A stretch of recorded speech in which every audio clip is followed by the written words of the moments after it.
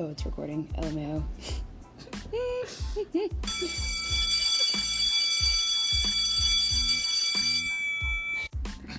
Welcome to School of Rock.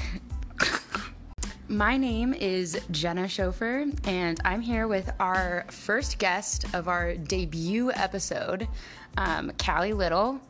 Callie, how are you doing today? I'm doing fine and dandy today, Jenna. How are you doing? Oh, I'm doing great. Callie and I are just sitting here in her newly cleaned apartment right off the side of I-5 in Bellingham, Washington, and we're enjoying a libation. What kind of libation are we enjoying here, Callie? This libation is the Crikey IPA from Reuben Brewing down in Seattle. Oh, dope. Okay. I got one thing to say to that. It's Crikey! Crikey! Callie, you and I are friends. I guess I should say that. Yeah, we're pretty good friends. Yeah, I'd call you one of my best friends. Yeah, I would agree with that statement. So one of the things, many things that Callie and I bond on, one of them is good beer, specifically hazy IPAs. Oh yeah.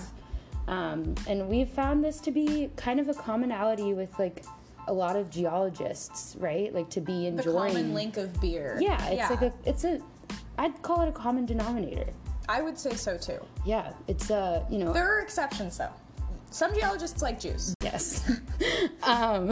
So yeah, just to know that beer is a commonality for I think most geologists to enjoy a good brewski. Yeah, can't go into the field without a beer. No, field beer, and this comes along with a hiking community, a skiing community. You go out and do these things outside, and you take a little bit of the edge You're off. Outdoors. You need a beer. Yeah. So that's something that I learned. One of the bigger things that I learned when I was studying as an undergraduate. First rule of geology, there must be beer. It's not the principle of horizontality. No. It is beer. Period. The principle of brewizontality, if you will. Yeah. Actually, it's like if you're trying to measure dip, instead of measuring it with a Brunton compass, you could just pour a beer and see what direction the beer, goes down the rock, and then you'll have an idea of what direction that rock is dipping. Exactly. And so that's where it started. Yeah. Really. Yeah. Okay. Good for a drink, good for some field measurements. Exactly. A multi-purpose libation. It is it's like a tool, like a multi-purpose tool, but it's a drink. As essential as your rock hammer. Yeah, exactly. So speaking of beer, and when I think of beer, I think of like good feelings and good times. I think of summertime a lot. Yeah. Like I think of the summer. This is going to be our first summer outside of a state that is not our home state. It's true. Yeah. Ooh. It's exciting. Spicy. Spicy. It's spicy. Or it will be. It will be spicy. It will be spicy, yeah. It's going to hopefully be our first summer since COVID that we'll be able to kind of maybe do more things. Do some graduate field work. To do work. Yeah. Yeah, that's an idea. Yeah, and hang out with people would be ideal with others. Yeah, and meet the other half of our cohort that we haven't met yet in person. Yeah. Yeah. That's on the list. Yeah, these are all the things that are on the list. So speaking of lists, we have a list of things that we're going to do. Lots of fun things, camping, making tie-dye. Tie-dye is one of those things. Oh yeah, tie-dye is on the list. Tie-dye is on the list. And brewing beer. We're going to give it a go. We're going to give it a whirl. I'm very excited. We're going to brew some beer. Absolutely not on this note. This is completely unrelated. We're going to get to the topic of this podcast. Why you listening, which is probably just me, Jenna, listening to this in the future. But this is why we're here. We're going to talk about things in geology and I don't know if I explicitly mentioned this, but Callie and I are both graduate students. I got some questions for you. We're trying to talk about, some things that have to do with our work that we do as research students, and then also some problems that we have either experienced or faced or heard of within the geosciences community. Right. Yeah, so I guess just before, you're a student at Western. I had 5 years of undergrad, and I did not know I wanted to do geology. And in California, all this is in California. I'm from California, and California. Californian. started out doing business, which I did not like. That was not for me. And so I was at a university, and I said, no thanks. So I went to a community college where they had a really good geology program there for a community college. Shout out to SPCC in Santa Barbara. And I just fell in love with it, and my instructors were really inspiring. They wanted to take us outside all the time. I'd grown up going camping, going hiking with my family, and it seemed like the right fit.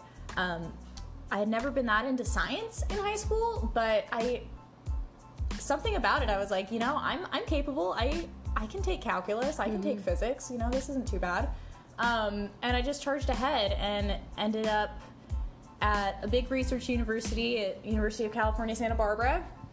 And while I was there, I fell in love with those kind of upper level courses, and just one day fell into a project with a PhD student who was studying coastal erosion in town. And I thought it was a super cool project. I got to learn a lot of interesting software. I had never considered myself like a really techie person, but after learning a few softwares and a little bit of coding, I felt super empowered, and it was a project I was really into. And I figured that I just wanted to continue doing that and wanted to see where that path led me. So I was encouraged to apply to grad school. I knew I definitely wanted to get a master's because I wasn't sure what kind of career I'm interested in, but knew I wanted to keep going to school because I really like school. I really like learning. And after a lot of research for a lot of different universities and what kind of programs there were and what kind of people were doing what kind of work, I found my advisor, Eric Grossman, at Western Washington, who is part-time faculty and works for the USGS, and he does a lot of cool stuff with coastal geomorphology, which was similar to what I was doing. So I reached out, and he was interested in the work I had been doing in Santa Barbara, and seemed really excited about potentially having me work with him, and it just seemed like a really good fit. And so I applied to a few different schools, but Western was my top choice, hands down, just because I was so interested in continuing coastal erosion work, especially looking at bluffs, not beach cliffs, bluffs. No, not beach cliffs. And yeah, I got in. I was super stoked. I knew I wanted to go there, and I was excited to move away from California for the first time. So I took the plunge. My wonderful boyfriend joined me, and we moved up to Bellingham last July. And I've been having fun. Despite COVID, I've been having a lot of fun. Not so bad. Yeah.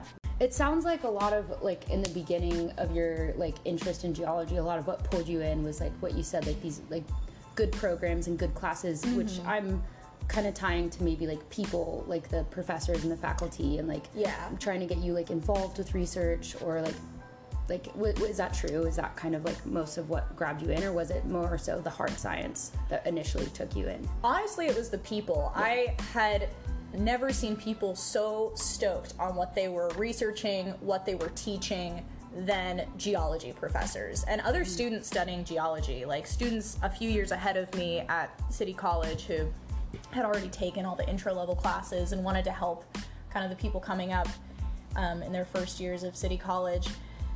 And they were just so enthusiastic about what they were doing. They really wanted to get us out in the field. They really wanted to just introduce us to a world that a lot of us, I don't think, see. You know, even though I grew up going hiking, going camping, I had never gone out and, like, looked at a hill, or maybe what I thought was a hill is actually a little volcano, and been like, whoa, I know what that is.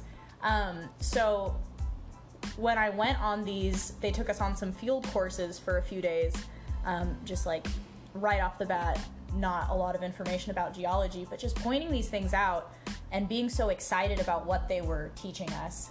I was totally hooked. It was like the best of all worlds, you know, getting to go out in the field, go hiking, go explore, figure out new ideas, and just take interesting classes with super cool people. They're overwhelmingly, all the people I've met in geology are just fantastic, interesting, enthusiastic people who love what they do. Yeah. And that definitely hooked me. Absolutely. Yeah, I completely agree with my own experience. That's really cool. So thank you for sharing that. So, okay, kind of transitioning, you've explained how you chose your school and why you chose geology. Thank you for that. So now that you've been through your first quarter and first and a half, we've both been through 1.5 quarters at this point. How would you describe, thinking back to that first quarter, how would you describe that first quarter in like 3 words or 3 phrases? There were a lot of feelings last quarter. I definitely say scary. Scared of what? I think for me, and a few people I've talked to struggle with imposter syndrome going into grad school, not feeling like we're smart enough or we're capable enough. It's not for lack of interest, but maybe lack of confidence in certain areas. Mm-hmm. So I was afraid that I wasn't going to live up to the standards I held for myself, that my advisor held for me, that all the people in my life held for me. It's scary telling the world, I'm going to grad school and thinking that you might fail. Mm-hmm. So yeah, being afraid, scared for sure, but at the same time, just so excited. Mm-hmm. I was so excited to move here, so excited to start this program, just like enter a new phase in life. Mm-hmm. I felt like I was only an undergrad for 5 years, but it felt like forever. It's a long time in our adult lives. I mean, yeah, we're still really young. 5 years is like, what, a fifth of my life. 18 to 22, or I guess 23. Yeah, I graduated when I was 23. So just overwhelmingly excited is definitely the second way I describe it. Scared and excited. So many feelings, but third word I've decided with Jenna's help is emotional. All of my close friends know that I am emotional. I cry somewhat frequently, just not because I'm sad, just because there's a lot of feelings inside of me. So I think there was a lot of emotion going to grad school for sure. I had moved away from my family for the first time, and I'm very close to them. Mm-hmm. So it was hard adjusting to a new place, especially under the circumstances of COVID, feeling like we didn't necessarily have a strong bond with the people we were going into our cohort with, because I think what we've heard is usually off the bat, you're going on these camping trips with these people, mm-hmm. you're seeing them in person. The school really wants to facilitate that bonding time, and we just haven't experienced that. So it was hard feeling maybe a little isolated, which tied into feeling emotional, mm-hmm. away from family, mm-hmm. scared, mm-hmm. obviously, and excited. But working through that, trying to figure out what was going on in my psyche. Yeah, it's a lot of stuff. But overwhelmingly positive, mm-hmm. even if things feel stressed and mm-hmm. feel complicated. Yeah. That's great. I think that positivity, for myself, I relate to a lot of the things you're saying for the ways that I felt my first quarter.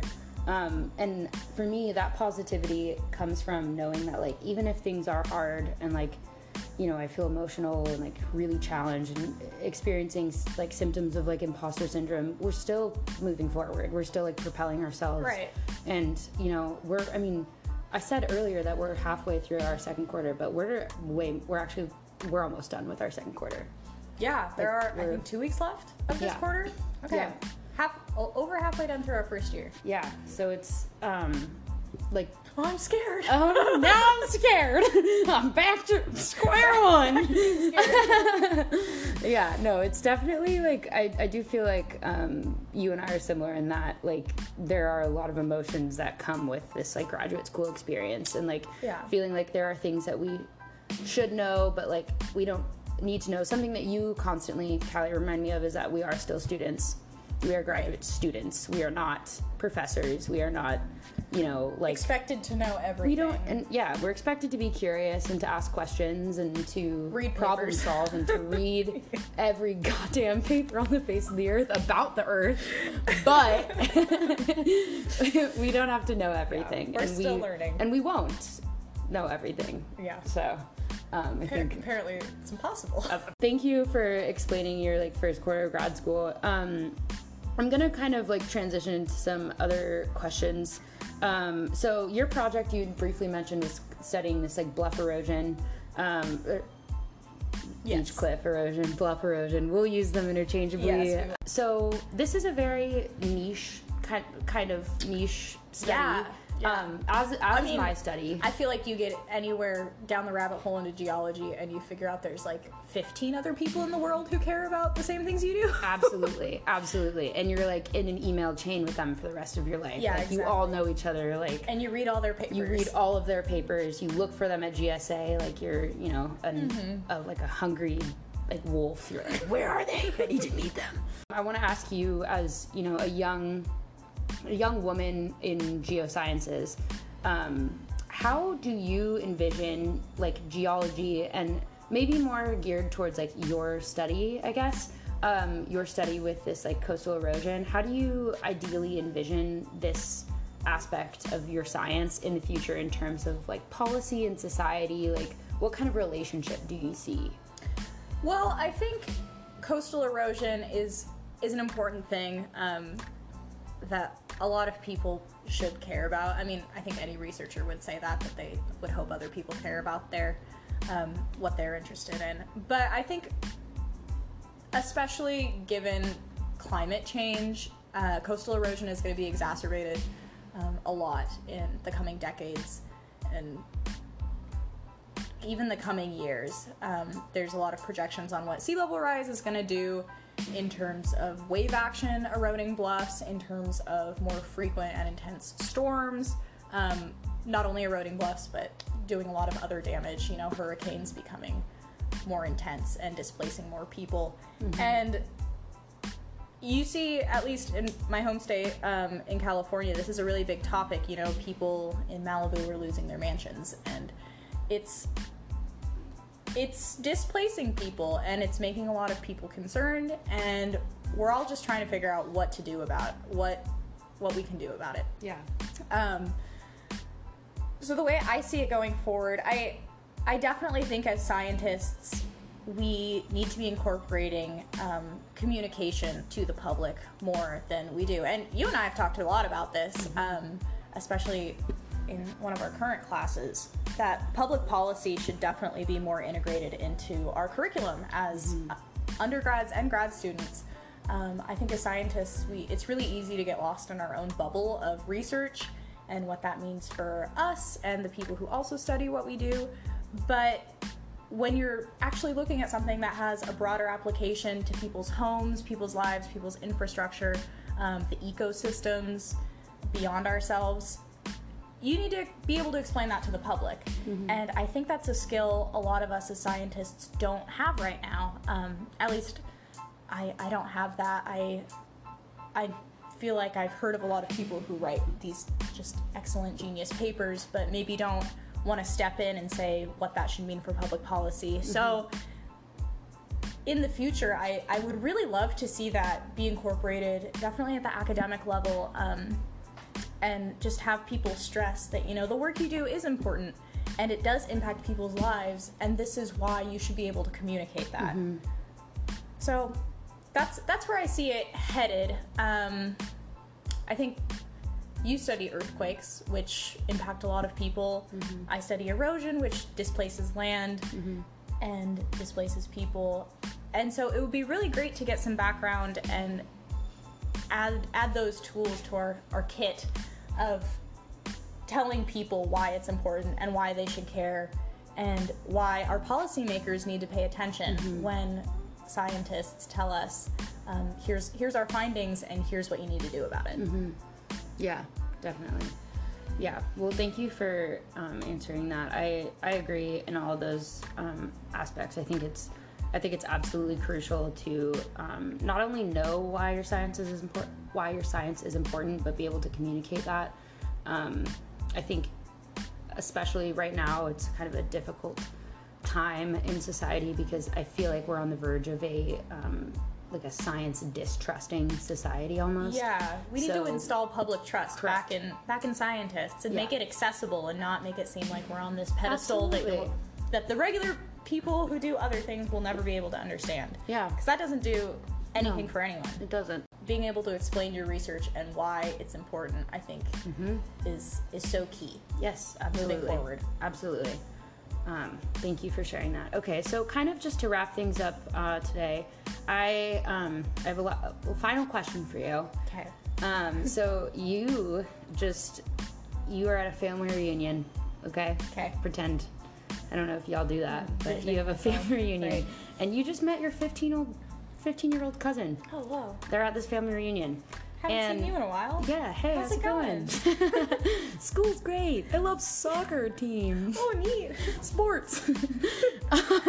Okay, no, but in all reality, they seem to be, you get the sense that they're really interested in science. They're talking to you and asking you questions about your science. Right. And so you're trying to like maybe come back to that and like, figure out if they're also interested in science for themselves. And they hint that they are afraid of taking hard classes. The classes you mentioned earlier, like the physics, calculus, chemistry. What do you say to them? How do you kind of like break down that barrier for a young person who's interested in science but is afraid of what science is like composed of, I guess? Yeah, I think it's hard because, especially I think as women, we're not necessarily encouraged to be taking those harder math classes, those harder chemistry classes, and I don't know, I have male and female cousins, so it could be either one asking me about this. But for anyone who's maybe feels a little like daunted by these harder math and science classes, I would say just give it a try. Maybe read up a little on what kind of applications those might have, because there are so many. Biology and medicine incorporates a lot of these chemistry and math and physics things. And geology, like, I don't know, when I got into it, I didn't think, oh, it's going to be super gnarly. I'm going to have to take chemistry and calculus and all this stuff. And I have to admit, going into it, I was like, oh, wow, I haven't considered this that much. But just taking the plunge and having confidence in yourself and being willing to do the work. Because I think there are so many resources out there at so many schools, especially community college. I can't stress enough how much I loved community college and the people there that helped me through it. But taking the plunge, doing the work, really putting your mind to something and thinking about the end goal of like what you're gonna get out of it. And not necessarily, it's hard to say, it's easy to say and hard to think about not caring about a grade and more caring about what you are learning. But being able to take that really challenging physics class and say, you know what, this is gonna help me be a better geologist. This is gonna help me be a better scientist. And pushing through, I think, is gonna be, that would be the advice I give my cousin. No. And it's easier said than done. Absolutely. But I think being open and giving it a go is the best thing you can do for yourself. Yeah. And it sounds like also realizing that there are resources too to like help you do well. Like, yeah, not only online, but just at your school. It's kind of scary sometimes, but going up to your teacher after class and being like, hey, I'm interested in this. I'm not quite sure on this concept. Can you help me out? I have to say, teachers seem scary, but more often than not, they are also a little bit scared of their students. I mean, we're TAs this quarter, and I feel that way all the time. Like, I want students. I want that connection with my students, and for them to be interested. So I'd say more often than not, your teacher is going to be stoked if you want their help, if you have some questions for them. Yeah. Well, that's great. Well, Callie Little, thank you for being the #1 on this debut here. Yeah. I think we killed it. Thank you so much for having me on your podcast. I'm honored to be the first. Yeah. We'll close this one out here and see you another time. Cheers.